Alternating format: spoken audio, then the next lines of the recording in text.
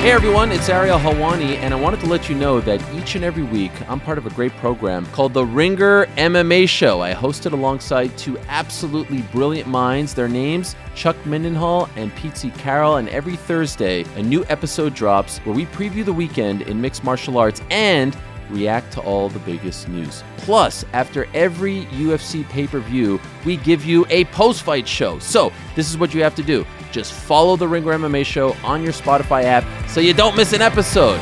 We'll talk to you then. This episode is brought to you by Lululemon. Guys, if you're ready for a new pair of pants, try one of Lululemon's ABC pants. They're made to make you look and feel good.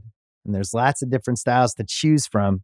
My favorite, because I walk around LA every day, I like the joggers.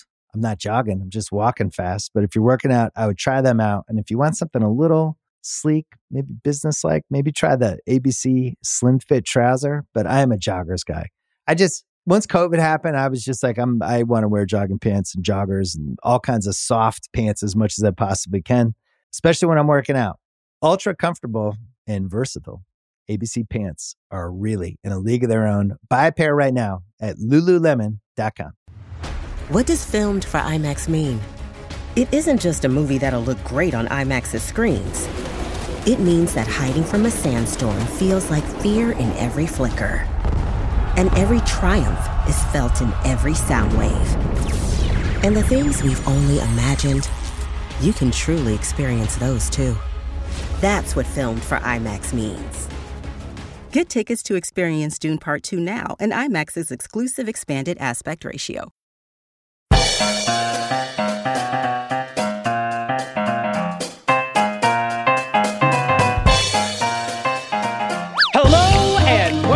Trial by Content. It's the podcast where we force our favorite pop culture to compete in the Coliseum of contentious opinion so we can all decide what wins. Each week, your three humble hosts will debate a pop culture topic, set the specific rules, and rumble until a consensus is reached. Then, with input from you, the listener base, we'll smash together our nominations with yours and determine a final four-nominee poll that will enter Trial by Content and decide which two films will move on to the final round of the cage match. Hello again, I'm Dave Gonzalez. Oh, hello again, I'm Joanna Robinson. And hello, I am still Neil Miller. This week, we're continuing to honor our national treasure, Nicolas Cage, as part of our April trial Royale cage match to determine the best and or most Nicolas Cage movie. This week, we dive into the Cage division, which is still pretty wacky, featuring movies that go hard to have fun or go meta and still manage to be a lot of fun. Fear not, there's no Cyrus the Virus this week. Just Holly Hunter, Meryl Streep, Cher, and a person the internet has absolutely hated this year, he says with deep sarcasm, one Pedro Pascal. It's Cage Match, Round 2, Cage Division. But first, which two films will this week's winners go up against in next week's final round? Joanna, what were the kings of the uncaged division? Oh, plural, because that's how a trial royale works. Two are moving forward. Also, I love that you listed all the love interests or I guess not Meryl Streep, but all these leading ladies and Pedro. That's great. Sharon Horgan is like technically the love interest, but really it's about Pedro and Nick Cage. If you have not seen that movie, absolutely. All right. Last week, a big one for the internet: Con Air versus The Rock versus Face Off versus National Treasure. For a while there, I should say, The Rock and Face Off were in the lead, like for a little while. And then the millennials like woke up and got online and Gen Z joined them and National Treasure went racing ahead. But it was a close one the whole time. It was close. So many of you voted. Like this is by far our most popular poll we've ever done. And something that I learned that I did not know before we even started this whole experiment was Mallory Rubin told me that apparently Face Off is like a cherished Ringer film. I didn't know that. It was definitely the Cage film that I was like most advocating for, but I did not know that like they did a live watch of it, I think at Largo in LA, like with live commentary and like before the pandemic, et cetera, et cetera. It is a cherished Ringer film, and that is good news because it is going forward. So Con Air, bottom of the list, 18.6%. We should have learned this, I think, in the plane movie poll that we did. People don't like Star Trek and they don't like Con Air on this listenership. I don't know what's happening, but that's true. Third place, The Rock, 26-ish% of the vote. And then moving on, Face Off with 20, just edging it out with 27% of the vote. And then National Treasure. Oh, no. With 28.5% of the vote. Oh, Dave, how are you doing? Just stab to my heart. I don't understand. Not since Phil Collins's Tarzan track have I felt this betrayed by how I understood the pop culture landscape. What are we doing well, okay, here? listen. We got some emails from some people being like, I think our accidental implication was like, if you like National Treasure, you're either dumb or like uber patriotic or too young to know better or whatever. That's obviously not the case. Some of the best people we know love National Treasure. So it's like, it's obviously fine to love National Treasure. We just don't love National Treasure. And I think what's definitely true, something we were seeing a lot in the Twitter mentions of this poll, was that Face Off, The Rock, and Con Air, which all came out in short, in like very near each other at a time, or all of the similar oeuvre, were probably splitting the vote. And that perhaps if it came down to something like National Treasure versus Face Off, maybe the Face Off, Rock, Con Air people would rally around one, but they did not coordinate their votes. Someone was saying, like, if this were ranked voting, National Treasure never would have gone through. We'll see. We shall see when this all continues. The good news is the Face Off, Rock, Con Air fandom contingent will have a chance to rally around Face Off and defeat our national nightmare, which is National Treasure. Here's my counterpoint to this. I'm going to make it about me. I think the internet just dislikes me enough. So next week, I'm going to bring my best argument that National Treasure is the most cagiest film for the finals. And we'll see if that leads to me either being right, which I love, or therefore getting National Treasure booted off the top spot. We'll see. Just if you guys want contrarian, get ready for contrarian. It's coming next week. I don't think this is about you, Dave. Like, with love and respect to you and your ego. It's definitely about me. Okay. It's all about me. It's always about me. Got it. All right. This week we are debating 4 more Nicolas Cage films. We're really excited to talk. Like, these are great movies, and we had a great time watching it. Today we're going to be talking about Moonstruck, Raising Arizona, Adaptation, and The Unbearable Weight of Massive Talent in what we are calling the quote-unquote Cage division. You should know these divisions are somewhat arbitrary. And we just are like looking for ways to lump movies together. So if you're like, this one should be an Uncaged or this one should be, yeah, I agree with you. But we're doing our best to draft these divisions as we can. So the hook this week, as it was last week, is Renfield, aka Nicholas Kim Dracula, as Neil likes to call it. We still, as far as I know, haven't seen it. My press screening is tonight. My press screening is also tonight. Yeah. So we haven't seen it yet, but we'll see it in time to talk about it next week. So that is, Renfield. We're still looking forward to it.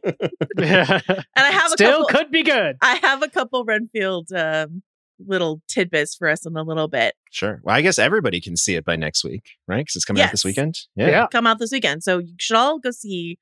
I mean, go support the Knicks. Go see Renfield. I'm not sure it's going to be great. But I think it's going to be fun. As any a true Nicolas Cage head will tell you, you got to take the good with the bad because there's a lot of it. I think it'll be fun no matter what. Before we get into like all the Cage stuff, and we have a lot of Cage stuff for you, the Cage runneth over for you this week. Dave, we wanted to check in on the big movie bet. Yes. Wait, before you start running your little victory lap here. I mean, I heard it wasn't about me, so I'm waiting. No, it's gonna be so about you in just a second, I promise. But I just want, like, before you get into it, will you remind people who maybe like didn't listen to that episode what the big movie bet is, what's going on with it, et cetera, et cetera? Absolutely. We had a podcast that you could find further up this feed about what's going to be the biggest movie of 2023. This is based not only on box office, but on a metric that Neil has constructed that also takes in some critic ratings, some Rotten Tomatoes scores.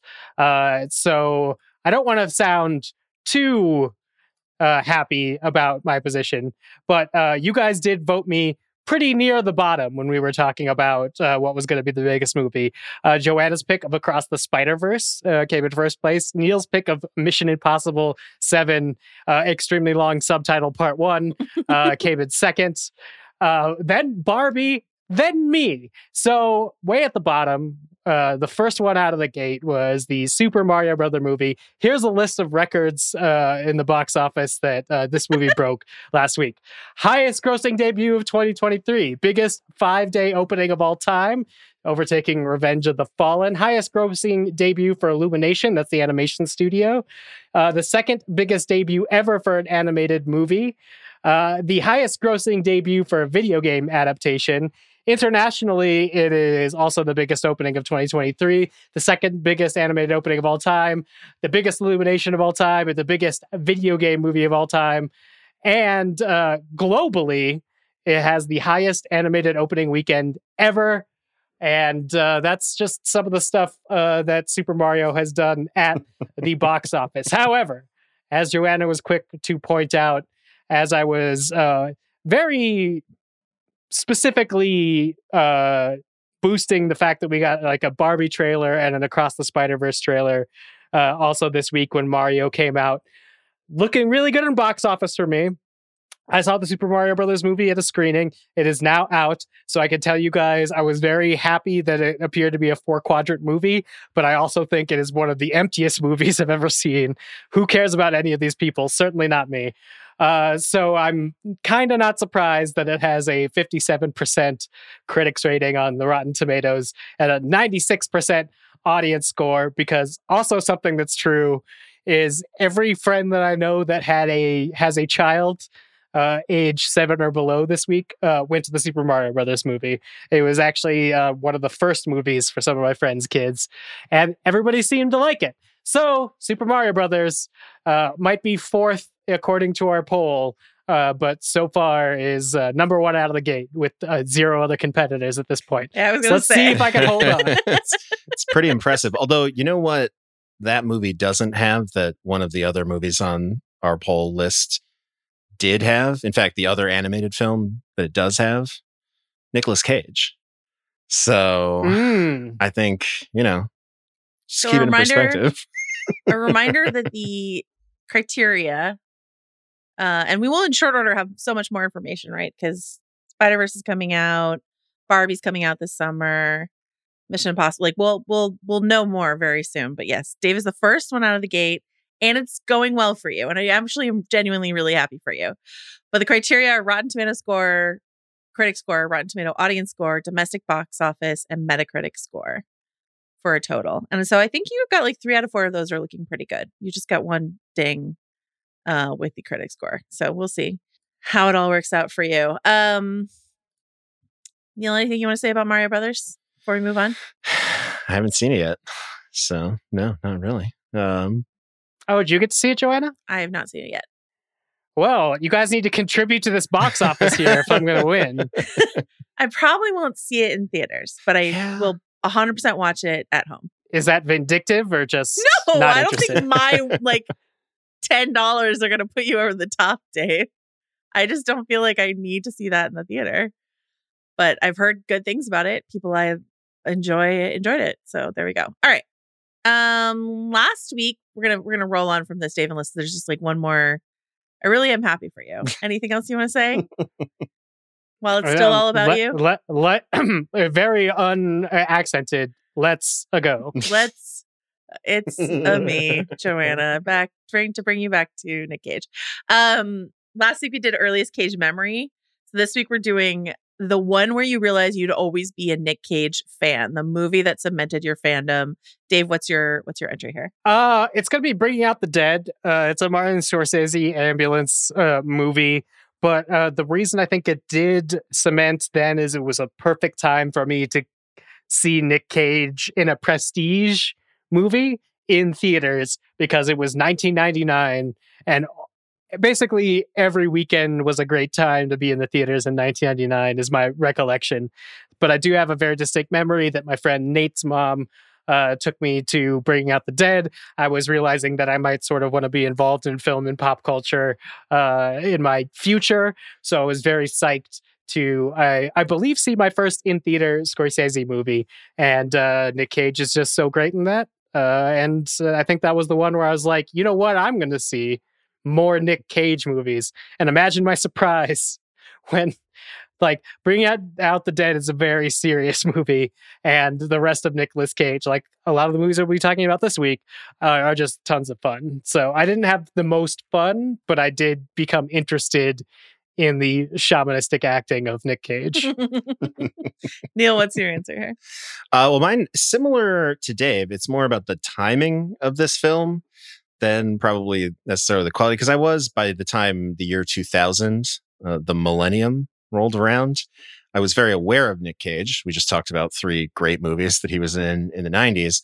But I don't know if it really solidified until I saw Gone in 60 Seconds in the theater.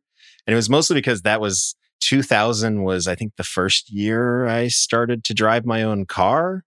And it was like this 1-2 punch of like Gone in 60 Seconds in 2000 and then Fast and Furious in 2001, where I went from being a teenager who cared about spaceships to a teenager who was interested in muscle cars. That didn't last very long, thankfully for me and my finances, because those cars are expensive.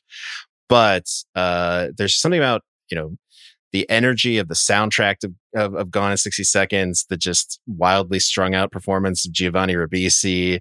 You get Christopher Eccleston. I think next week we're going to definitely do like a Nicolas Cage antagonist check-in, like who's his best antagonist. And Raymond Calitri is a hell of a villain. There's that there's the whole Angelina Jolie of it all in that movie, which is really great. And I honestly think it's mostly about the soundtrack, and then the moment where they're all standing there getting ready for the big one night 50-car heist, and Nicolas Cage just stops and he looks over to Chi McBride's character and he's like, "Lowrider, Donnie," and they start playing Lowrider, and it's like this like religious, like out of body, almost speaking in tongues experience for these car thieves. It's such a ridiculous movie. Yet another in the Jerry Bruckheimer, Nicolas Cage family tree. And that was the moment where I was like, whatever Nicolas Cage does, no matter how weird, and he has tested the limits of this over the years, I will always show up for a Nicolas Cage movie. So, Joanna, what's yours? Mine is such a vanilla answer, but I just have to be honest with myself and say, like, this is probably the Nicolas Cage movie I've seen, like, the most often, rewatched the most, which is the 1994 rom-com It Could Happen to You, which is about a cop and a waitress, played by one Nicolas Cage and one Bridget Fonda, where he doesn't have money for a tip, and so he tells her if he wins, he has a lottery ticket though, and if he wins the lottery, he's going to split it with her. And then he wins, but he's married to Rosie Perez. And he has like a little crush on Bridget Fonda, but he's a stand-up guy. He doesn't do anything untoward. Rosie Perez, all-time villain performance from Rosie Perez. Great sleazebag Stanley Tucci performance as Bridget Fonda's ex-husband, who like comes to town and eats all of the macadamia nuts in her fancy hotel room, just like out of the mini fridge, like complete, utter, disgusting sin from Stanley Tucci. I love this movie. This is a movie that basically does not exist anymore. Like nobody remembers that this movie happened, but it was briefly a thing in 94, and it is a thing Nick Cage did, and I've seen it so many times. And I just wanted to, do my best Amanda Dobbins and make sure that I mentioned It Could Happen to You. All right, we're going to play a little round of Nick Cage trivia that I'm springing on Dave and Neil. And let me just be really honest with you guys. The point really isn't for you to get any of these things right. The point is the world needs to know some of this trivia. Okay. So have fun with your guesses. We're not keeping score. But this is basically a gamified excuse for me to read some Nick Cage trivia. You ready? Nick Cage was the first choice for this 1994 Jim Carrey comedy. 1994? Dumb and Dumber. Neil, do you have an answer? Is it... No, it's too early to be The Mask. Is it Ace Ventura? No. It is Dumb and Dumber. The Farrelly brothers wanted Nick Cage and Gary Oldman to play the characters played by Jim Carrey and Jeff Daniels in Dumb and Dumber. Incredible content. All right, I've got a couple little Renfield tidbits here for you from courtesy of the Nick Cage, Nick Holt Reddit AMA that they did for Renfield. Oh, boy. All right. All right. Here's a quote I've got 2 quotes that Nick Cage gives about the experience of making Renfield. And I would like you to tell me what he's describing. All right. So the first one is, there's something warm and fuzzy about it. This is Nick Cage describing something that happened while he was making the film Renfield. There's something warm and fuzzy about it. The master thrall relationship. Okay. Master thrall relationship. Neil? It almost feels like it has to be about like some brutal, violent thing that happens. like Dracula eating someone or something. I'm going to give you partial credit for that. This is Nick Cage describing the experience of drinking your own blood. He says, the fangs were genuine fangs. They were ceramic and quite pointy, so I did bite my lip a few times, which made me drink my own blood. And then Nick Holt said something like, your own blood is kind of nice. And Nick Cage says, there's something warm and fuzzy about it. So there you go. It is true if you like bite your tongue or your mouth and it's very warm when it comes out. So is it fuzzy? I don't know about fuzzy though. Imagine being Nicholas Hoult on this press tour trying to just yes and Nicolas Cage into weirder answers. That's what that reads as to me. Oh, your own blood though. That's fine, right, Nick? Talk about drinking your own blood, Nick. All right, this is the second and last incident on the set of Renfield that Nick Cage is describing. He says, if you factor in the notion of Zeus, it could be paranormal. What is he describing? If you factor in the notion of Zeus, it could be paranormal. A lightning storm. I mean, yeah, I think something like a lightning storm is probably the right answer. The Redditor asked if anything paranormal happened on the set of Renfield, and they talked about a massive storm that they got trapped in where there was thunder and lightning. And Nick Cage, like a totally normal person, said if you factor in the notion of Zeus, it could be paranormal. So he's leaving open the possibility that Zeus was involved in creating that storm. Mm-hmm. Yeah. Well, I mean, what I like about that is that goes way back past like curses, like straight to just like Zeus. Like, think of all the things you skipped over supernaturally. And he's like, no, obviously this would be Zeus. Love it. All right. The next section of this. Oh, no, really quick one. Okay. Do you remember how in the 80s there was that campaign where they put famous people on library posters and just said, read? I have the one with Yoda, yes. Right? Mm-hmm. The Force is with you, read Yoda. There was one with Nick Cage in which he is holding a book. Would you like to take a wild swing at what book Nicolas Cage selected for himself to be holding on his 1980s library campaign read poster? Hamlet. Oh, that's a good one. Go. Gatsby.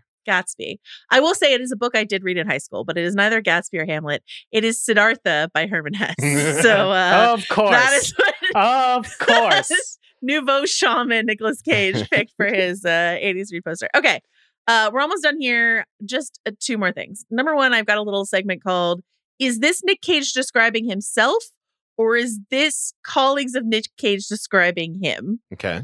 So I'm going to read you a statement and you're going to tell me if it is Nick Cage describing himself or is it someone he worked with describing him. Okay.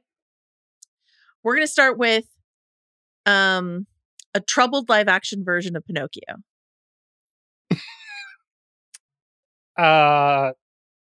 This is a Nick Cage describing himself. Yeah. I feel like this is someone else describing him. This is Nick Cage describing himself. The Pinocchio pull is so Sure. Archaic in a good way. Like watching a 2-hour car accident. This is somebody else describing Nick Cage. I mean, Yeah. that also I would almost guess that that's like a film critic describing Nick Cage. That is renowned film critic Cher describing her experience watching Peggy Sue Got Married. Shout out to Cher, iconic film critic. She saw Peggy Sue Got Married. She said it was like, she told Nick Cage it was like watching a 2-hour car accident and that she was desperate for him to be her co-star in Moonstruck. And he said, I took that as a compliment. So wonderful stuff from Cher. It's fair. Okay. Almost like silent film, like Lon Chaney. Is this Nick Cage describing himself, or is this someone describing Nick Cage? That one feels like it has to be Cage describing himself. No one loves old. No one would talk about Lon Chaney in context of Nick Cage other than Nick Cage. I'm going to take the opposite. I think Nick Cage would have a different pull for the makeup effects he pulls off. That was Martin Scorsese describing the acting style of Nicolas Cage. Well, fair enough. All right, the California Klaus Kinski. Is that Nick Cage describing himself, or is that someone else describing Nick Cage? Want to believe that that's him describing himself, but now I feel like that has to be Werner Herzog describing Nicolas Cage.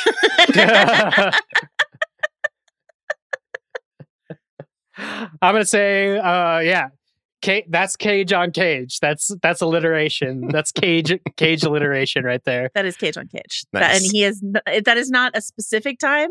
I have read many interviews where he has called himself the California Klaus Kinski. So Wow. just Now I need to know what Herzog actually thinks about that comparison.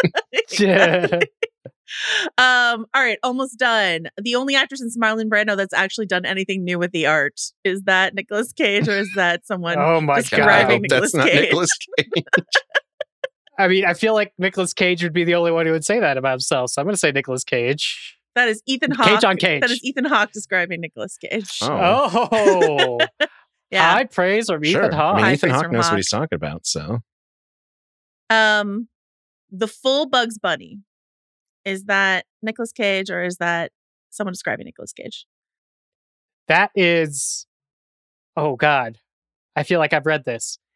Is that someone describing Nicolas Cage's performance in Raising Arizona? So like a Edgar Wright, maybe? I feel like that one, I'm going to go with Cage on Cage for that one. That is Cage on Cage. That is Cage describing his own performance in The Unbearable Weight of Massive Talent, because he, like, his Nicky character smooching people. That's his, like, the full Bugs Bunny. He does make out with himself, so. Cage describes his, I will just bonus point to you, Dave. Cage describes his performance in Raising Arizona as the full Woody Woodpecker. So that's a different cartoon. Oh, of course, creature. because he has the tattoo. Yeah. That makes sense. He put that tattoo, that was his choice to explain what he was going for, which is the full Woody Woodpecker.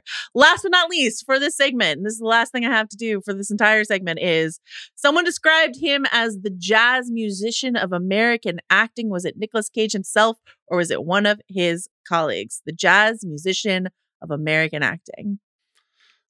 So these are tough because each one of these seems like, oh, no way Cage would say that about himself. He actually But then has he says the some an shit element about of himself. humility, but He does. then he also says some crazy shit about himself. So I'm going, this is not Cage. This is someone else.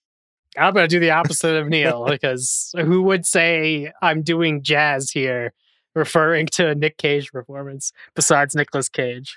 It is, in fact, one of your favorite creators, David, is one Mr. David Lynch said that about Nicolas Cage. All right. In Wild okay. at Heart. Wild at Heart, a film that I watched for the first time because people were like, why didn't you guys pick Wild at Heart? I did not finish it. I had a real bad time with Wild at Heart. Laura Dern, Nicolas Cage, David Lynch joined. I love David Lynch, and I like young Cage and young Laura Dern, but I did not enjoy this movie. So I just stopped watching it. So that's my extra credit that I did this week. All right. We asked the listeners if they were to do a face-off IRL thought experiment. By the way, one of my favorite Twitter responses we got to the poll this week was someone was like, how can you possibly suspend your disbelief to watch something like Face Off? And I was like, I'm sorry, what? Do you think this film is trying to be a Have you watched documentary? the other entries? What are you talking about? Anyway, if you were to get to face off with someone, who would you face off your face with? Neil, do you want to read this first email from Hollis? Absolutely. This one came from Hollis. This is a fun one. They said, I would switch faces with Chris Pine, and I can't stress this enough, do absolutely nothing different. My king is living the best life in the industry right now, and I have absolutely no notes. I'd wear caftans and blossom hats and Birkenstocks with socks at any given moment. I'd disassociate at cringy public events. I'd make 3 to 5 more Hell or High Waters and 0 to -1 more J.J. Abrams Star Trek films. I'd do all of this, but probably mostly the caftans. Chris Pine, king of the Chris's. I want to take your face off. I like this one because of the fact that nothing else changes except Chris Pine is a new person underneath. Chris Pine now, hopefully Chris Pine now turns Hollis into a caftan wearing, blossom hat wearing, and then they just person, continue to hang out wearing caftans and Birkenstocks together. Yeah. Dave, do you want to read this email we got from Abby about who they would face off with? Abby writes in, as per Joanna's prompt, I would trade faces with J.K. Rowling. My first act as quote unquote Joe would be a press conference to say that I was wrong and apologize for my transphobic attitudes and comments. I would express great regret for the harm I have caused the trans community, who is under constant attack from lawmakers and general bigotry. I would also donate massive amounts of her money to nonprofits to support the LGBTQ plus community. I would also donate to politicians who oppose legislation that harms LGBTQ plus people. In addition to undoing some of the harm that JK has caused, it would also mean that I could enjoy all of Harry Potter again. Win-win. Abby, an inspired pick, honestly, Truly. from Abby. And honestly, this is the best answer. Super brave. We talked last week about, the downside of doing it with like someone like Elon Musk was like, you could do all these changes, but you got to look like Elon Musk for the rest of your life. So, taking one for the team by taking out these billionaires. To save Harry Potter by... I thought that was a comment on Joe's appearance. I was like, J.K. Rowling looks fine. What are you talking about? Okay. You just mean like possibly getting pelted with tomatoes and straight or something. Exactly. Like that. Okay. Got it. Yeah. You got to live as the person who did the bad things and then apologized, which isn't always... Can you apologize enough to be truly left alone at any point in your life? I don't know. I don't know if it's possible. We also asked listeners to send in like Cage adjacent content, and we got 2 really fun responses. One was we got a lot of emails about this bit that Andy Samberg used to do on Weekend Update called Get in the Cage with Nicolas Cage, where he used to have like a bunch of different actors like Liam Neeson or Paul Rudd like come on, and Andy Samberg did his Nick Cage impression. And then in like fine SNL format, eventually Nicolas Cage came on to do Get in the Cage with Nicolas Cage along with Andy Samberg doing Nicolas Cage. So Carlos, could you play a little clip from that skit? That's right, Seth. And it's not to be missed, for it has the 2 key qualities of a classic Nick Cage action film. Number 1, all the dialogue is either whispered or screamed. And of course, number 2, everything in the movie is on fire. That was a description of Ghost Rider, right? I think, but it's the Ghost Rider sequel even. Yes. What is the Ghost Rider sequel called? Spirit of Vengeance. Spirit of Vengeance. Oh, Ghost Rider 2. Anyway, I thought that was like a really fun, little rubric for Cage content. And then we also got this other email from Nada, who wrote, when you announced the Cage match, what immediately came to my mind was a Safe House episode of Brooklyn Nine-Nine, where Jake Peralta, Andy Samberg again, brings his personal collection of DVDs as the only source of entertainment during confinement as he protects Captain Raymond Holt's husband, Kevin Costner, Mark Evan Jackson, a classics professor. Kevin transforms from haughty indifference, I don't know who that is, to only the greatest, most compelling actor of all time, to calling out Con Air quotes. Upon being sprung 2 months later, Jake realizes he forgot about one DVD. There was a movie about a mandolin, and you kept it from me for 2 months. Well, I didn't think it was any good. It was just some period piece. What?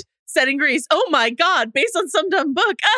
The compilation for the Cage scenes is linked below so you can watch how a Cage conversion unfolds. Thanks so much for that. Of course, Captain Corelli's mandolin got an important shout out in one of our films that we will be talking about in our debate. Yeah. Last but not least, Neil, do you want to hit this Cage comp we got from a listener? Absolutely. So last week on the podcast, I was trying to come up with who is sort of the next generation Cage. Who's the Zoomer Cage, maybe, or the younger millennial Cage. And I said Robert Pattinson, which I thought was a pretty good one. But I got an email from Shane. Shane says, inspired by Neil's R-Pat comp, I think Daniel Radcliffe is closer to the Cage zone. I don't think Cage could have ever pulled off being Batman, whereas I feel like Radcliffe was the second choice to Cage for movies like Jungle or Guns Akimbo. And I like this one because, sure, Dan Radcliffe probably is, especially in the Caged division or the Cage Unleashed division that we're going to talk about later, where he has this great ability to pick weird stuff. But, I don't know. Could Cage have ever been Batman is an interesting question, because Cage was almost Superman at one point. So I think, he has that star power. We've seen that from Dan Radcliffe. So I like this one. It's maybe not as on the nose as I thought our Pat's was, but if you have more of these, our email address is always trialbycontent@gmail.com. I would love to get more. Who do you think, I guess like 15 years from now, 10, 15 years from now, we're going to think was like the next Nicolas Cage, or if that's even possible? I don't think that, like, it's funny because I think of Dan Rad as almost like a mini Elijah Wood, like someone who had like massive franchise success and then is like choosing actively to do weird things like The Lost City or the Weird Al movie and stuff like that. But Elijah Wood is like a little Nicolas Cage acolyte. Like, they've done a movie together.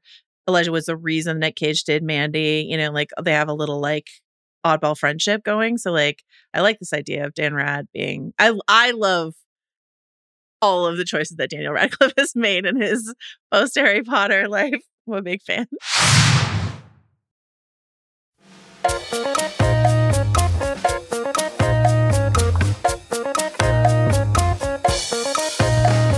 All right, Neil. Well, that takes us into your rules rundown section of the podcast. It sure does. We are in this second week of the debate, still talking about what is the best Nicolas Cage movie. Of course, that is a movie that stars Nicolas Cage. This week, we've got another round of the toughest cuts, which is the one that should have made the debate, but it was just off the list. I'm going to start. I have one with a great email. Mine, I mentioned Werner Herzog earlier, is Bad Lieutenant, Port of Call, New Orleans, a 2009 film in which Nicolas Cage plays a detective who has some trauma that he suffered during Katrina and is now trying to investigate murders. And here's the email from Courtney, which I thought was really good. If this is too late for the final round of the Cage Match movies, no worries. But I just listened to the first episode today and had to make a submission for the final round on behalf of my father. My dad, who passed away in 2017, was often described as stoic and serious, but I wish everyone as much pure joy as he got from watching Nick Cage movies, and specifically Bad Lieutenant, Port of Call, New Orleans. I have never seen Bad Lieutenant, so the only thing I can confidently tell you about it is that Cage's performance in it made my dad laugh so hard he'd turn bright red and have trouble breathing just describing the movie to me.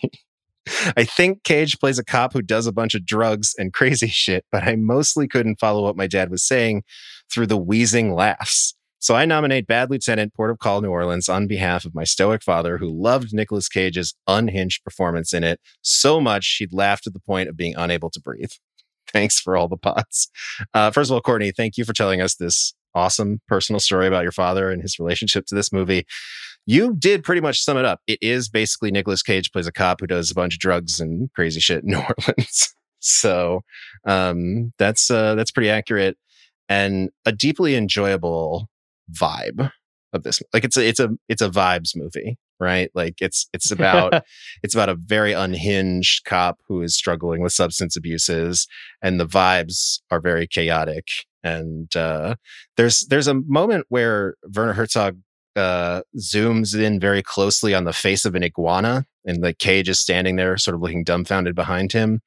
That really sums up sort of, like I said, the existential, thoughtful vibes that are going on in this extremely weird, dark, violent movie. So Bad Lieutenant, Port of Call, New Orleans is one of those like Cage time capsules where it's like if you've seen all the big Cage movies and you just want to dive right into the weird stuff, this is a perfect one. So that was my toughest cut this week. Joanna, what do you got for toughest cut? I'm, Into the Spider-Verse. Spider-Man Into the Spider-Verse is just like such a fun Nick Cage. Nick Cage, who likes comic books but doesn't like them so much. He reads them with a tray of lemon cookies, as we discovered last week, but like likes comic books. has played Ghost Rider, has played Spider-Man, but then also says, I don't need to be in the MCU. I have Nick Cage. So sure, Nick, that's true also. As Spider-Noir, so good, so fun in this movie. And like something that Nick Cage said in a lot of the press interviews around Unbearable Weight of Massive Talent, which we'll talk about a little bit later in the debate, is this idea of like, people think I'm not in on the joke. I'm in on the joke always. And I feel like performances like this and an Unbearable Weight of Massive Talent like reveal that he absolutely is. I mean, like there's a part of Nick Cage, a massive part, I would say, that is like very self-serious. But I think there is also the guy who is fully aware of the Nick Cage memology and stuff like that. And it's just sort of like, I get it. And this felt like very much an I get it performance. But also from someone who genuinely loves comic books and values like, you know, what they can bring to the table. So I love him in this movie. And this is a tough cut. But we'll talk about Into the Spider-Verse sometime later this summer. We have plans to talk about it. So we will. All right, Dave, what are you cutting this week? I'm cutting a movie nobody wrote in about because maybe it was just me that saw it and liked it, but it is a 2013 film by director David Gordon Green. It will be popping up later in this debate, maybe. He has reason to. This movie's called Joe. Nicolas Cage plays a guy named Joe. It's about a gentleman who notices a young man, played by Ty Sheridan, is in an abusive household and hires him and sort of manages to rescue him from that throughout the course of the movie. It's just one of those adult dramas that has absolutely no hook based on Spider-Man or iguanas. So it doesn't surprise me that Joe did not make this debate, but I did see and watch Joe. I was one of the people who saw Joe in theaters. And I enjoyed it. I enjoyed it as just one of those movies. It came out the same year, I think, as like Mud or whatever that Matthew McConaughey version of this exact same story was. And Joe was so much better. It wasn't the same year as the McConaughey movie Killer Joe, was it? Because there was also that movie. Yeah, no. I think it was McConaughey and Reese Witherspoon. I can't handle the Mud slander. No, I mean, Mud Mud's is good. a great movie. The two Mud boys, the Mud's two boys fine. from Mud. I just think, come on, Ty I just Sheridan. think Joe, I enjoy Joe better. Sure. That's fair. And it has Nick Cage in it, so therefore I can't bring up Mud and still be relevant in this particular topic. All right, cool. So those are our toughest cuts. I have one more thing, then we'll do some dismissals and we'll get to this debate. But last week, of course, I mentioned the time that I met Nick Cage out in the world at 3:00 in the morning in the Louisiana Bayou at a picnic table on the set of a movie. But it inspired at least one listener to write in a great story. This one comes from Maureen, and it's about a movie we're going to talk about in a minute, but it's great. Maureen says, I feel like it's important to add that I met Nicolas Cage at a January 6, 2017 performance of La Boheme at the Met. He was there with his wife at the time. My mom and I were obviously inspired by Moonstruck when we chose La Boheme. Right? Am I saying that right? I'm not French.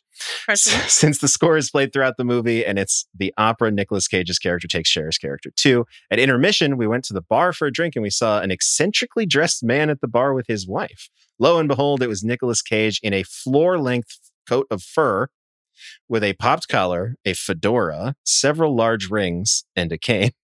It felt like too good an opportunity to miss, so I went up to him and said, hi, I'm sorry to bother you, but I brought my mom here tonight because of Moonstruck, which is one of our absolute favorite movies. Nicolas Cage said, thank you, took my mom's hand, kissed it, and wished her a happy new year. He could not have been sweeter or more cordial.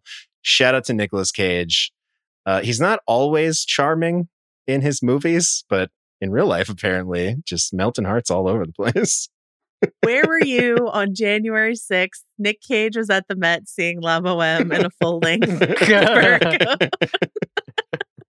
Making sure people saw him there, because that is not the description of an outfit of somebody that does not want to be noticed in La Boheme. Was 2017 that January 6th? No, that was later. No.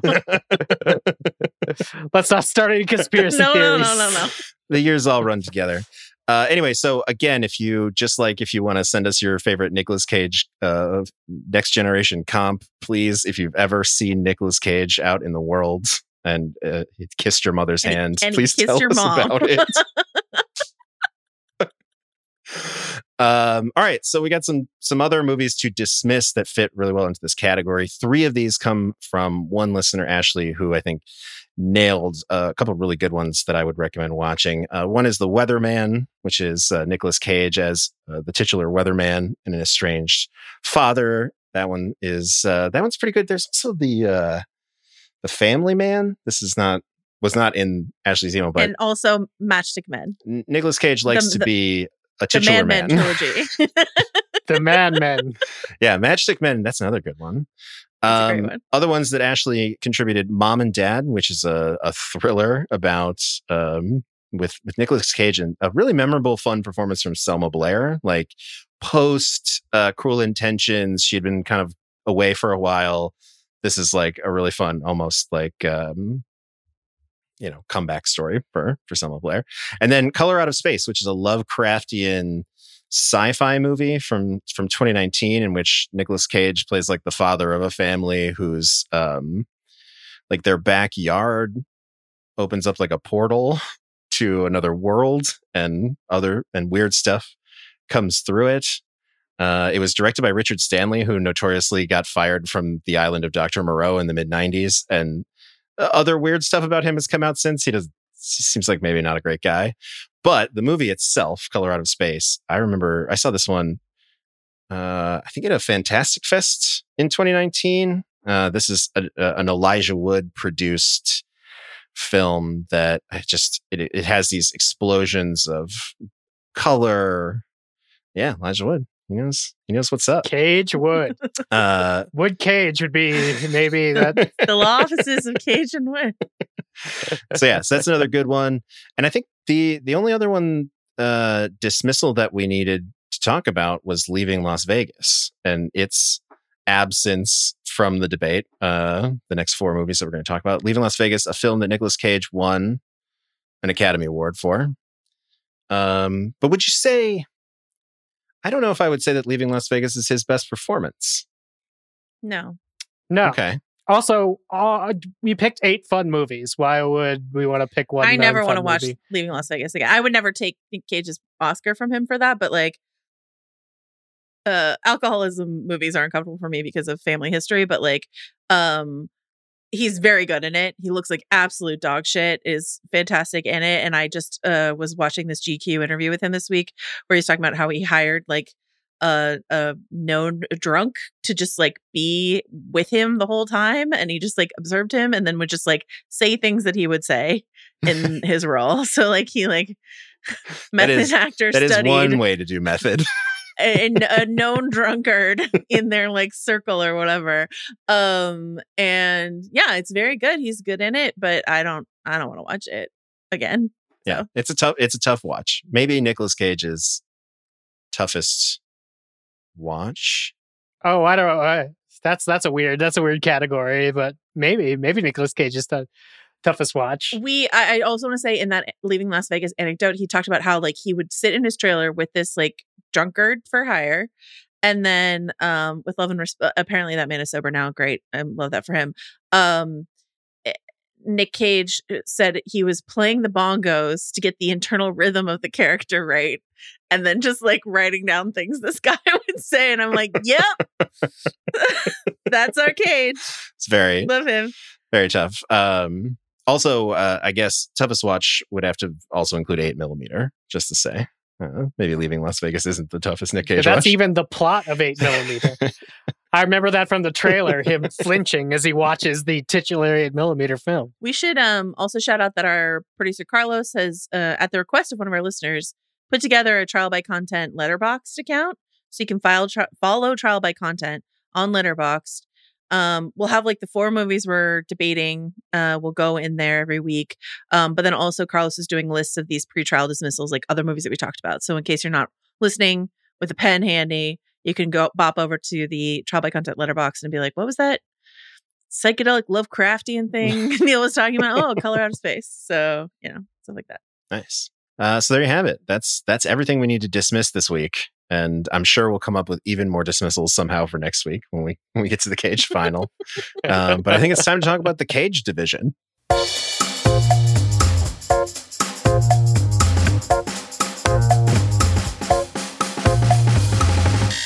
The Cage division is made up of 4 films. It is Moonstruck, Raising Arizona, Adaptation, and The Unbearable Weight of Massive Talent. We're going to go in reverse chronological order. Joanna, what did you think about The Unbearable Weight of Massive Talent? A movie I saw in theaters and tried to get people to go see, but it wasn't the cult hit that I thought it could be. Do you think maybe it's got some runway now that it's streamable? I also saw this in the theater and tried to get people to go see and was surprised it didn't hit harder in theaters. Though, it's like we're still coming out of the pandemic. Like I definitely saw it with a mask on at the Alamo. So it is on Stars currently. And also we should shout out 2 things are happening. Number one, there's this insanely popular meme to the tune of Cass Elliott's Make Your Own Kind of Music. Of Pedro Pascal and Nicolas Cage on LSD driving. That is a really popular meme on TikTok. One of those popular memes I've ever seen on TikTok because Pedro is just running the memes across the board on TikTok this year. And then Stars or maybe Lionsgate sort of latching onto that has started dropping little TikTok ads for the movie itself to be like, hey, I hear you kids love this meme. Want to watch the goddamn movie it's from? That would be great. So maybe there's some sort of TikTok surge for it. That would be really nice. I loved it in the theater and then I rewatched it yesterday and I had just the best time with it. I didn't know if the surprise, obviously I knew what the premise was. The premise being Nicolas Cage is playing a sort of gonzo version of himself. According to him, he's this guy is not really me. There's some stuff in there that feels a little Nicolas Cage, his love of Caligari and stuff like that. But he's playing a version of himself who's a bad dad and a bad ex-husband and is not doing very well in his career and has accumulated a lot of debt and all sort of stuff like that. The direct-to-video stuff that we talked about last week, all sort of stuff. And his agent, played by Neil Patrick Harris, gets an opportunity for him to go just attend a birthday party for a very wealthy man in Spain. And that man is played by one Pedro Pascal. And then FBI-based hijinks ensue because perhaps this man played by Pedro Pascal, who was the world's biggest Nicolas Cage fan, is also a crime lord. Great Nick Cage performance. Great. So and such a fun reward. Maybe this should have been actually the last movie we watched because there's watching it on the heels of watching all these other movies that get referenced throughout was so fun for me. Because I had already seen all of the movies that we talked about except for Adaptation, which we'll talk about in a second, was a first watch for me. But and this film shares a lot of DNA with Adaptation when you get a double Cage performance because he also plays this Nicky alter ego of himself that's based on his Wild at Heart performance. And then there's also a lot of meta commentary about how to make a good Hollywood film and stuff like that. So there's that's Adaptation baked in, but then there's just a lot of other references to the other films we've been talking about. And it's just a perfect celebration of his filmography and a perfect celebration of what it means to be an actor who has been a thing and is now something else, which is something we're talking about with Cage, these various stages of his Cagedom. And he's great. Pedro is fucking phenomenal as this very sweet, very funny, devoted fan of Nicolas Cage's. And Sharon Horgan, the wonderful Sharon Horgan, is here as his ex-wife. And then Kate Beckinsale's Nepo baby daughter plays his daughter. So yeah, Lily Mo Sheen. Michael Sheen's Nepo baby daughter also. I had a great time with this movie. How about you guys? I also saw this movie in a theater back when it came out. Tried to get people to go. This was one of the few movies I actually saw in a theater in the first half of 2022, right? But no, I love it. I love that there's just subtle little things the sort of dried out nature of LA, how all the LA scenes just look sapped of all moisture, and that comes alive in Cage's performance. You mentioned all the references, but this movie opens with a scene of someone getting kidnapped while watching Con Air, which I think is a fantastic way to open your film. Also love that it's a movie where Nicolas Cage gets radicalized into the cult of Paddington 2. Yes, it's amazing. Which I think is important for not only Nicolas Cage, but cinema overall. I mean, I don't want to hammer anything home too hard here, but it is a fantastic Nicolas Cage movie that honors everything not National Treasure about Nicolas Cage's filmography. I'm sure there has to be a Nicolas Cage, like a National Treasure item in the Cage Museum. Oh, I'm sure there's a National Treasure item in there, but like the wooden hand from Moonstruck, it goes unspoken. They do call out the Bunny in the Box, the elegant string of pearls configuration, and then, of course, the face-off guns get some major play.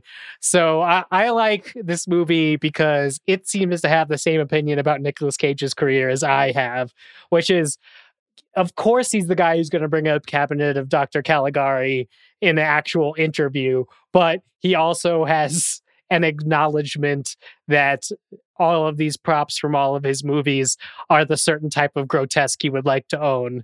I like that version of Nicolas Cage. And I think one of the interesting things about having a movie that's about a star's persona is how far they allow, or how close they allow that persona to hew towards how they portray themselves outside of that. Nicolas Cage seems to have, whatever his media personality is, seems to also be the lead character of this movie, which means that if he views this as like an outsized version of himself, he's doing a fantastic job selling himself to somebody me who buys and rents Nicolas Cage movies. Good job self-promoting that. I am not quite the Pedro Pascal, but I do recognize that type of fandom and that type of compulsive collecting.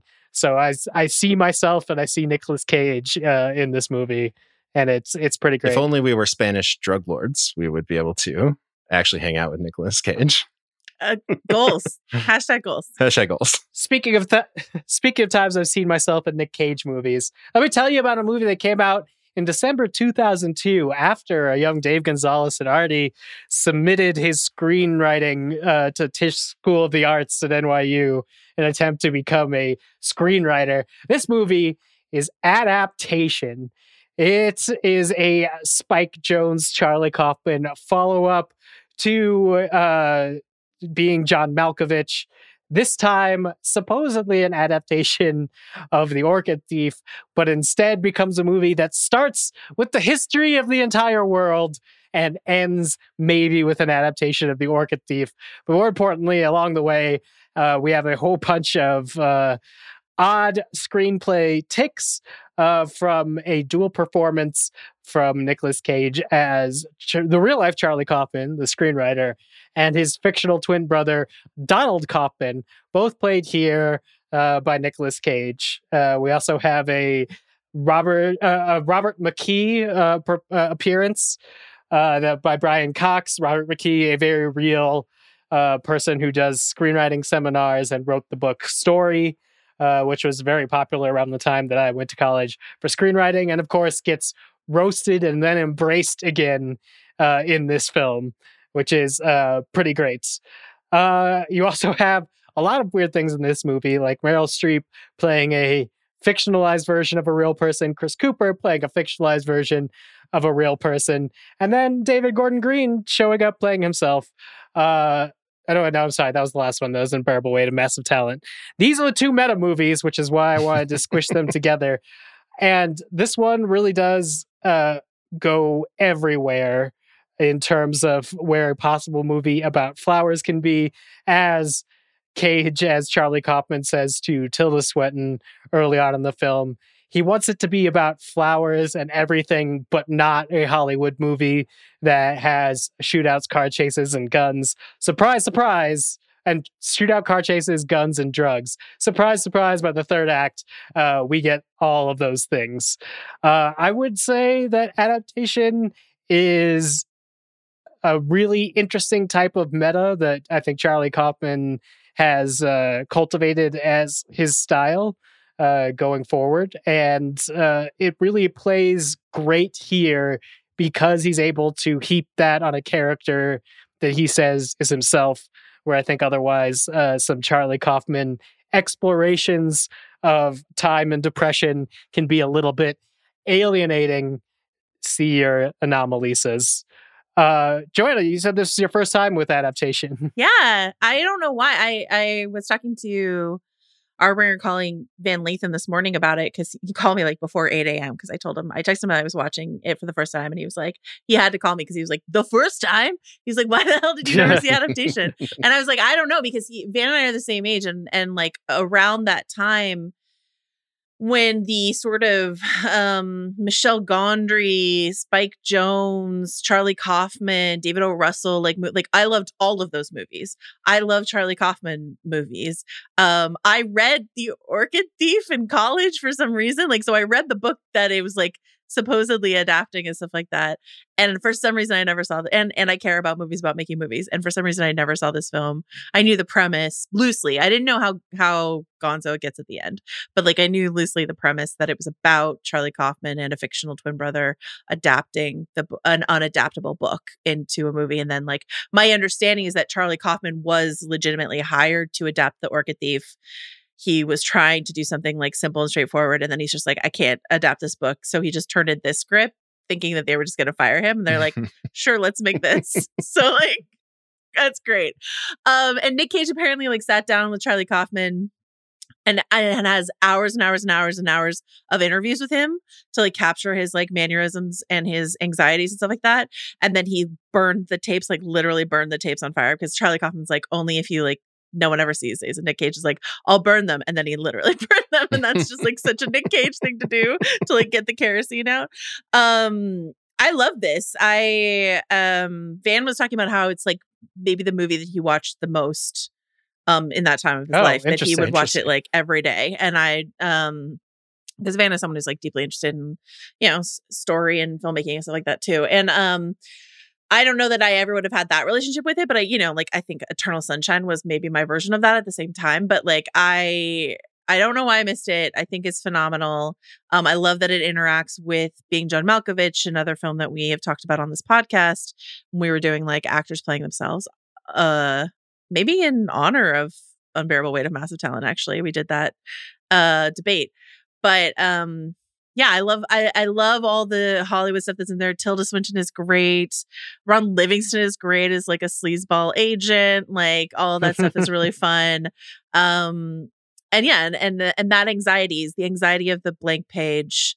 All this stuff I found deeply relatable. So yeah, I love this movie. I like the main thing I knew is that Chris Cooper, another actor I love, won his Oscar from this movie. And now I see why. Not that I doubted it, but now I see why. Because he's phenomenal and like a missing his two front teeth kind of performance. So yeah, great stuff. I loved it. Yeah, no, I love adaptation. There's such a visceral quality to just the scenes where it's just Nicolas Cage and a typewriter and he's fighting with the idea of starting his script. That is just such a deeply accurate portrayal of like writer's anxiety and what writer's block is really like. That always gets me. I don't, for that reason, the anxiety triggers. I don't know if it's a movie I could have a watch it all the time relationship with, but yeah. It's a really great movie, and a great double Cage. Whenever you can get a double Cage, you're in good shape. Yeah, and this love a double Cage. So next up, Neil, I think you got an email for this one. It's Moonstruck, I believe. Well, yeah, we have two movies from 1987 that we're going to talk about. And we got some really great emails about both of these. So yes, we will start with Moonstruck. This email comes from Mary. Mary says, I present for your consideration the best movie featuring Nicolas Cage, Moonstruck. Okay, we all know that the number one reason to watch this movie is to watch the transcendent performance of the indescribably amazing Cher and her beautiful hair. But Nicolas Cage shoveling bread and yelling in a tight white tank top is absolutely a close second. Nicolas Cage's Ronnie is unhinged, angry, and dramatic. A Nick Cage trifecta. Some context, he's still grieving the end of a relationship and the loss of his hand. What does he say, Joanna? What does he yell? I lost my hand. I lost my bride. Johnny has his hand. Johnny has his bride. Like that. He blames both of these things on his big brother, who is engaged to Cher's character, Loretta. One of the best scenes in the movie, and in my opinion, one of Nicolas Cage's best scenes ever, comes when Loretta, after one unsuccessful attempt at getting Ronnie to agree to come to their wedding, comes to see him at his bakery to try inviting him again. Naturally, Ronnie reacts to Loretta's invitation by threatening to kill himself. Just one of the all-time great characters loudly threatening to kill themselves on screen. Bring me the big knife. I'm going to cut my throat. I mean, whomst among us can't relate to that?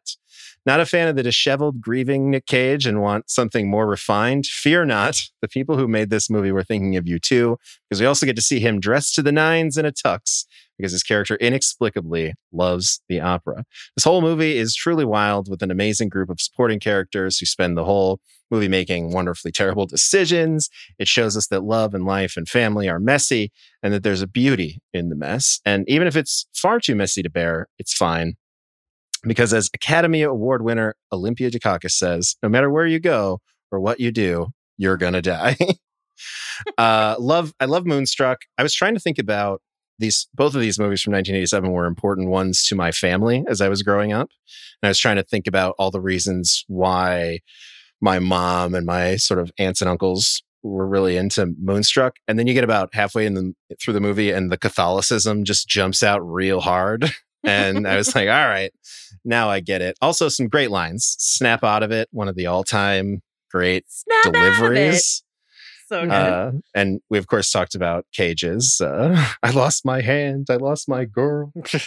I also just always forget that I really love the moment where Loretta puts Johnny on. This is not Cage related, but she puts Johnny on the plane and she walks over and there's just that little Italian lady who's just like, I put a curse on that plane.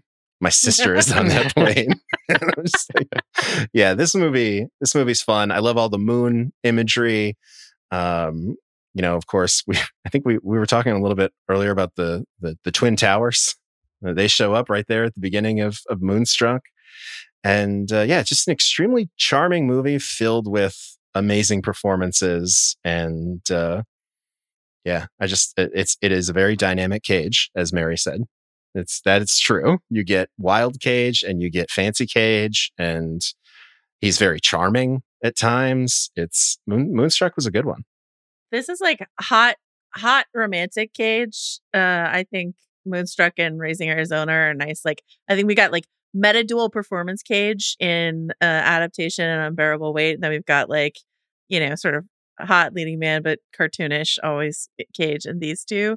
We'll talk about Raising Arizona in a second. I do want to shout out the most Cage, like, because Moonstruck is a fairly like straightforward film, right? Like John Patrick Shanley, other than the B movie, which I think we've talked about Wild Mountain Time. John Patrick Shanley does like straightforward kind of filmmaking, but he still injects this like wild man persona into it. And talking about it, he cites both. He was like, when I saw the script for Moonstruck, I thought it was like a Beauty and the Beast story, right? So he thinks of himself as the Beast in this movie, and so he's like, so I was inspired by Cocteau's Beauty and the Beast and modeled my voice off of like that character. And then the like, I lost my hand, I lost my bride speech, he's like, is inspired by Fritz Lang's Metropolis. There's this just moment where like he has his hand up and he's pointing to it, and he's like, yeah. And I'm just like, I love you, Nicolas Cage. Like, this is genuinely one of your most down the line movies, and you're like, well, Cocteau and Fritz Lang inspired my performances. He's from a real big Italian family. Why didn't he say anything about that? That would have been my first point of reference. Being like, oh, I understand Moonstruck because I have a big Italian family who's into Catholicism. So Cher, of course, love it. Cher, of course, won the Oscar for this. So like both Chris Cooper and Cher won Oscars off the back of a Nick Cage performance. No, Cher won it off on her own. Also, John Patrick Shanley and Olympia Dukakis also won Oscars for this. John Patrick Shanley, like we said, went on to make the incredible B movie Wild Mountain Time. I just want to shout out that Adaptation. Charlie Kaufman was also nominated but didn't win the Oscar for Adaptation. But it was both Charlie Kaufman and Donald Kaufman were nominated for the Oscar for Adaptation, which is just We have fun. It's fun. Yeah, crediting is fun. It's kind of like how on Massive Talent, Nicolas Cage is credited as Nicholas Kim Coppola, playing Nick Cage. That's really fun. Last thing I want to say about Moonstruck, and then I want to know what Dave thinks about it. Moonstruck is my first memory of watching a film on a plane. And ladies and gentlemen, gather around the old campfires. I tell you that once upon a time, there used to be one large screen at the front of the cabin that, like, you know, rolled down. It wasn't like individual screens at the back of your seat. And so I remember like sitting between probably my mom and my sister and like being kind of blissed out watching Moonstruck on a screen at the front of the cabin and like not understanding it at all because I was way too young, but like having a great time with it. So yeah, well, you used to have to like buy the headphones. It would just be with the little foam. Yeah, pieces. Really awkward, really deeply awkward. The tube headphones where the audio was coming through like an actual tube. It was it was a great way to have a shared experience with people you're trapped on a plane with. Yeah, I like Moonstruck a lot. I think the thing that we're all sort of dancing around, but since it's debate, let's bring it up. This is a Cher movie that has Nicolas Cage in it. Not that his performance, as you know, it was rightly pointed out by Mary, you get disheveled yelling Cage and then sort of upstanding in a tux Cage, both in the same movie.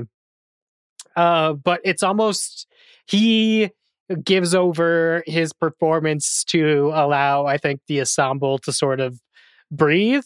And also doesn't take as much attention as somebody named Ronnie, who has a wooden hand and works in his situation, should be, especially when his brother's named Johnny and there's some sort of weird thing going on with their relationship to their mother and each other.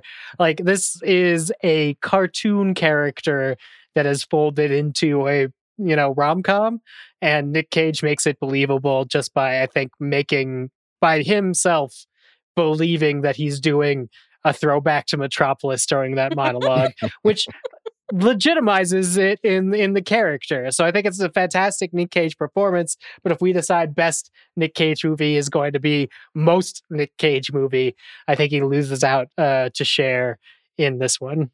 But we should say Moonstruck got the second most number of emails from listeners right after National Treasure. So absolutely. I could see this winning just because I imagine there are people like us where our families it was an okay thing to watch with the kids, which I think also applies to the next one, right, Neil? Well, sort of.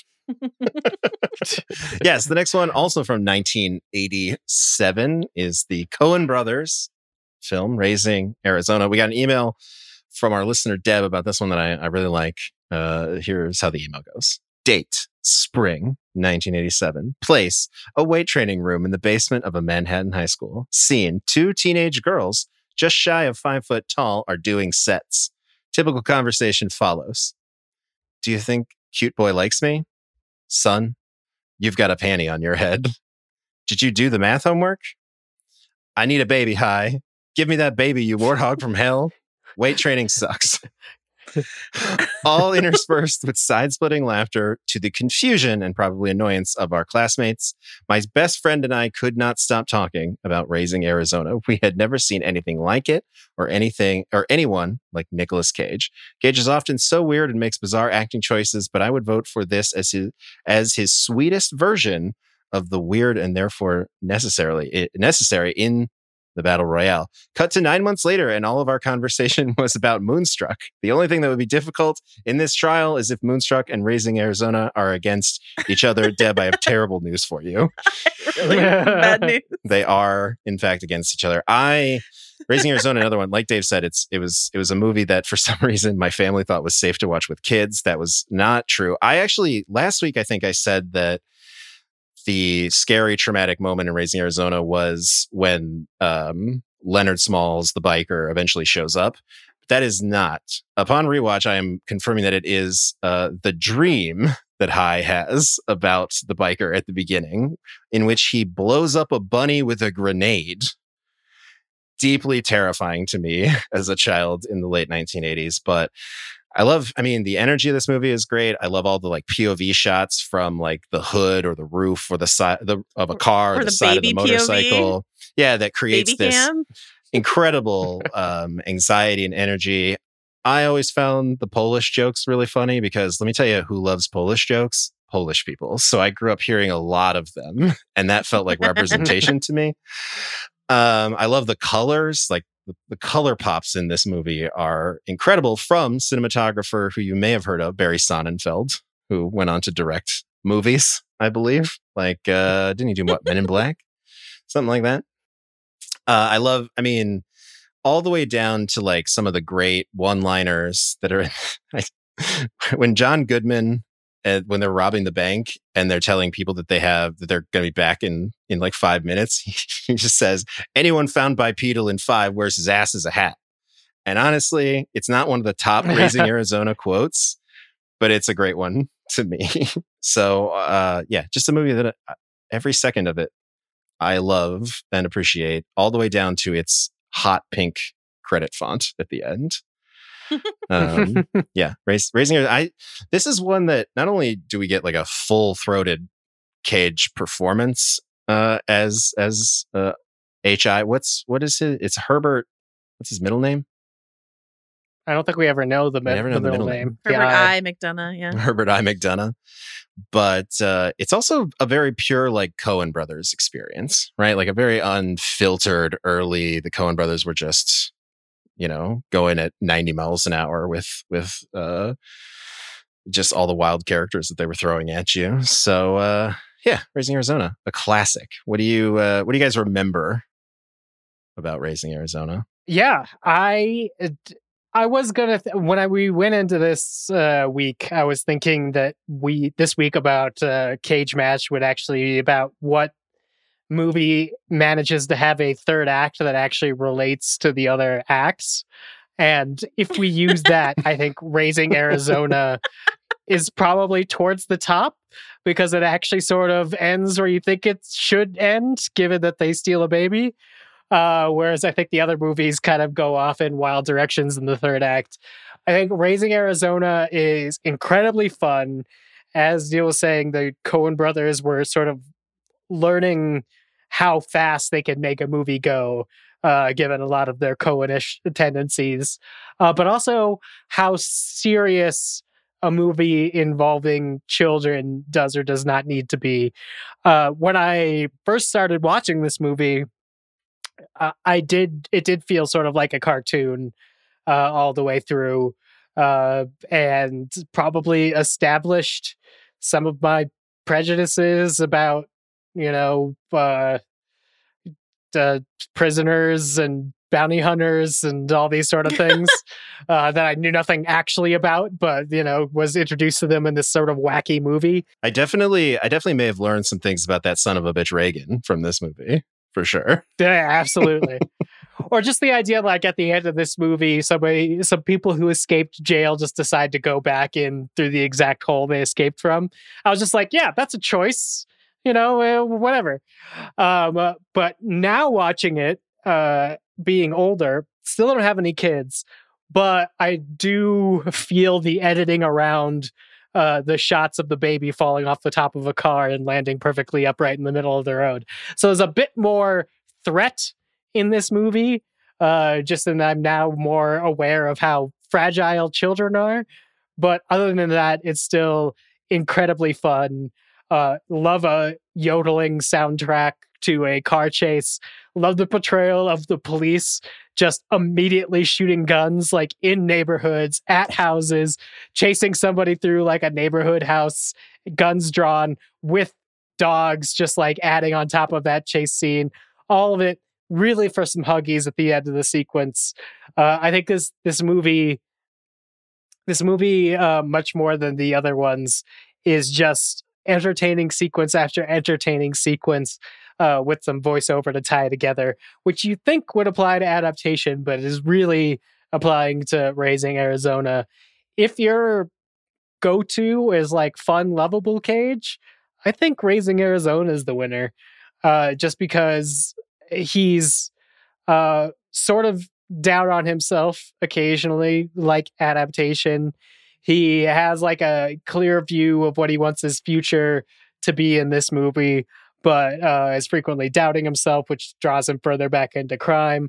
But none of it's too heavy, and I think it's pretty great. It's probably the most fun, even after Unbearable Weight of Massive Talent, because its action, I think, doesn't seem to come out of left fields. Like Unbearable Weight of Massive Talent has a third act that sort of also goes into action like nowhere. But like a lot of people get shot in a not funny way in the end of that movie, even though we're dealing with sort of like a fun movie here. I know.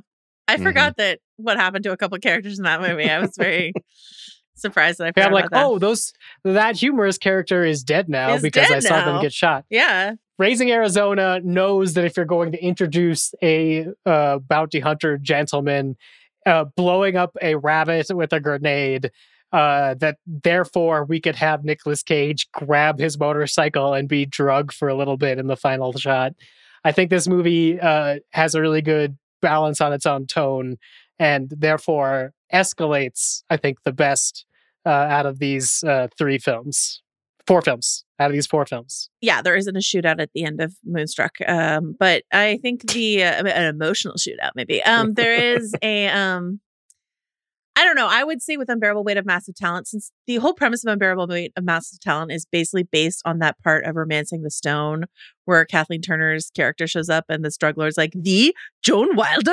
And is like a huge fan of her as a romance novelist. And that ends up in a big shootout and like, car chase and stuff like that. I was like primed to expect that that's where we were going with Unbearable Weight of Massive Talent. So that doesn't feel out of left field for me at all. But the Looney Tune vibe of Raising Arizona, which is so fun. This is only the second Coen Brothers film.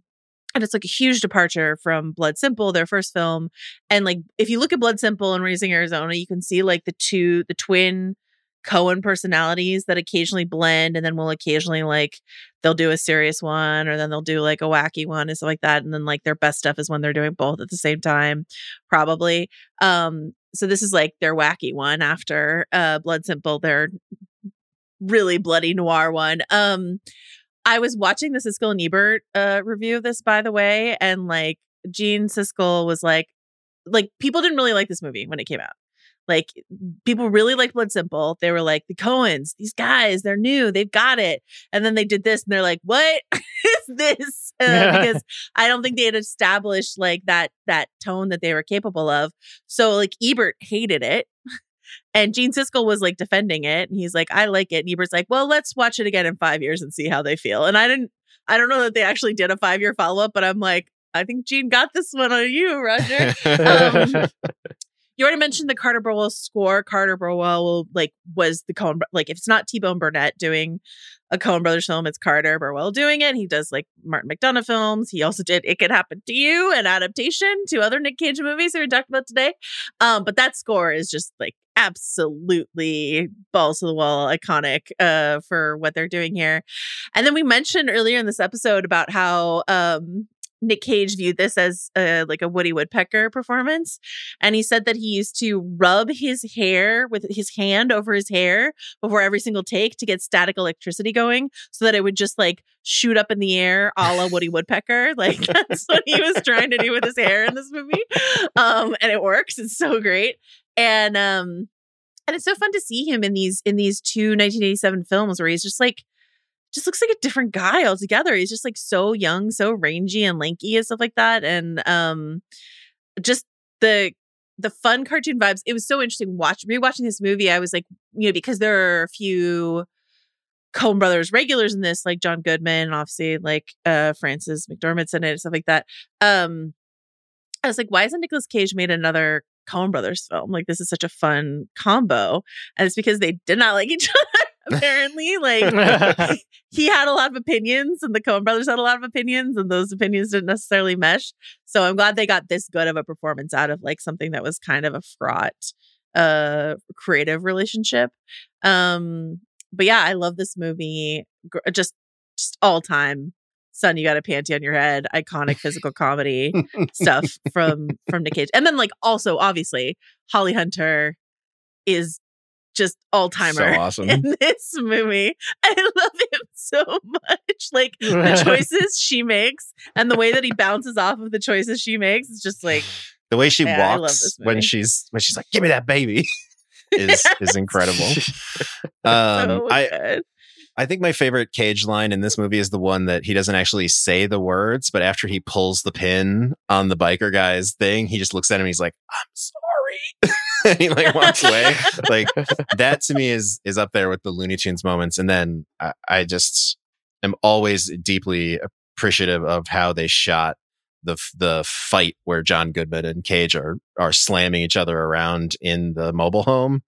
The way it's shot, Thing. Yeah. that is the closest I think we'll ever get to a live action Looney Tunes fight between two characters, right? So, yeah, great stuff. Raising Arizona is a tough one to beat in this particular category, unless you're a big Cher fan, in which case Moonstruck. But it's good. One more thing I want to say about something that Nick Cage said about making this movie that I thought was really sweet was like he says, however fraud it might have been making it, whatever, he says that he coined a phrase on this shoot that he has used again anytime that he is making a movie that doesn't feel like it's for money or for notoriety, but just like for the pure pleasure of making a movie.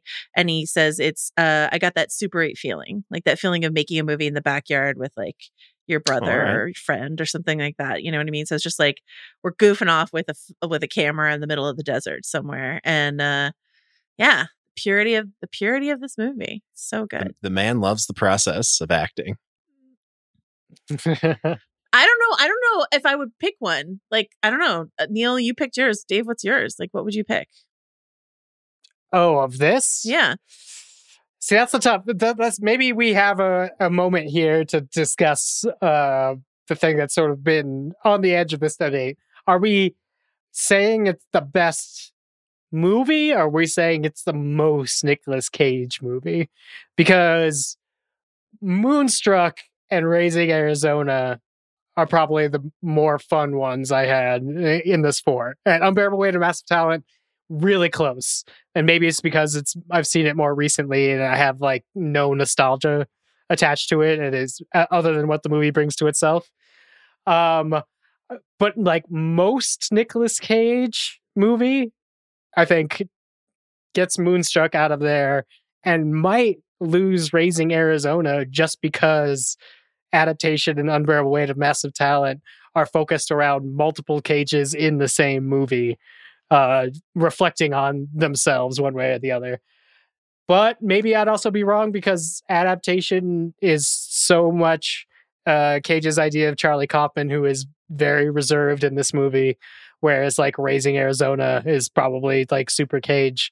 Does that distinction make it easier for you if it's most Nicolas Cage or best movie? Yeah. Yes. I mean, that it does make a difference on how I would vote. Like best movie out of the four of the God, it's fucking hard. These are great movies. I probably pick for my own taste Moonstruck, but maybe just because I imprinted on it when I was young. But because it feels too recency biased to pick Unbearable Weight of Massive Talent, but that might be the most Cage because of its like celebratory look back at his career. Like Unbearable Weight feels like it should go forward. So I might pick Moonstruck and Unbearable Weight if I were to pick two going forward. What would you do, Neil? I think mine would be, I don't know. I feel like I just lean all the way into like which one is the best movie. And it for me, it's Moonstruck and Raising Arizona. As much as I like, again, they're all great. And I feel like Unbearable Weight of Massive Talent will be one that I continue to grow to love the further away we get from its release year last year. Because of my overall Nick Cage fandom. But yeah, if it's best movie, it's Raising Arizona and Moonstruck sort of in a tie for me. I would love for it to be Raising Arizona and Unbearable Weight, but I think it's going to be Moonstruck, Raising Arizona, which is fine with me. I think either of those could beat National Treasure, which is the goal. You can find our poll for the Caged division of this Trial Royale on theringer.com, at Ringer on Twitter, and in the Spotify app where you find Trial by Content. You choose the winner amongst these four. Adaptation, Moonstruck, Raising Arizona, The Unbearable Weight of Massive Talent. The top two will go on to face National Treasure and face off next week. By the way, next week isn't just the final, but we are going to be doing a 4th week of Nicolas Cage. I don't know if you guys heard last week, but we're doing Unleashed Cage Division. Joanna, what are we doing for the week after, in case people want to watch some more Nick Cage movies? Oh, we haven't ironclad solidified it, right? But we are pretty sure, and I'm gonna forget one. But aren't they all ones I haven't seen? So let's see how we do. Mm-hmm. Mandy and Pig are 2 of them, right? Yes. Yep. Yes. And then what else are we doing, guys? There's a Scorsese movie in there. Oh yeah, Bringing Out the Dead. And then the one with the bees. Oh, Wicker Man. Okay. Wicker Man, Bringing Out the Dead, Mandy and Pig, none of which I've seen. And I'm so excited to watch all of them. So it's Nicolas Cage Unleashed, but also, I guess, Nicolas Cage movies Joanna hasn't seen. But also, please continue to send your suggestions for Unleashed, because if there's one that you guys feel really passionate about, we might be willing to bump one of these. But I think these are good options, right? It's a good mix for sure. It's a good mix of sort of weird Cage. Just really, really weird Cage. Just weird Cage. Before I throw to Neil to tell you what you're going to write in about to trialbycontent@gmail.com, just a reminder, you go to letterboxd.com/trialbycontent to find our Letterboxd account, where Carlos has been maintaining lists that will list all of the movies that we're both debating and have mentioned. Really Nicolas Cage heavy right now, but it will only get more diverse as we move forward. Neil, what should people write in for next week? Well, I mean, as you know, we're going to be doing the Cage Match Trial Royale final, but that does not mean that there aren't still homework assignments that you can do. Send, of course, questions, comments, thoughts to trialbycontent@gmail.com. A couple of options for you. Nice Try Awards. There's still many Nicolas Cage adjacent things out there. Tell us if you've ever seen Nicolas Cage out in the world. We'd love to hear those stories. And any other Nicolas Cage thoughts that you think that we have missed, right? Like if someone wants to really, really dig into his direct-to-video stuff in an email, that would be fun. But any thoughts? trialbycontent@gmail.com. For the next 2 weeks, it's still wall-to-wall Cage. Wall-to-wall Cage. It's Nick fucking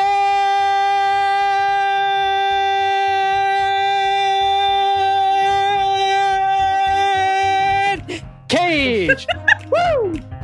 This episode is produced by Carlos Cherboga.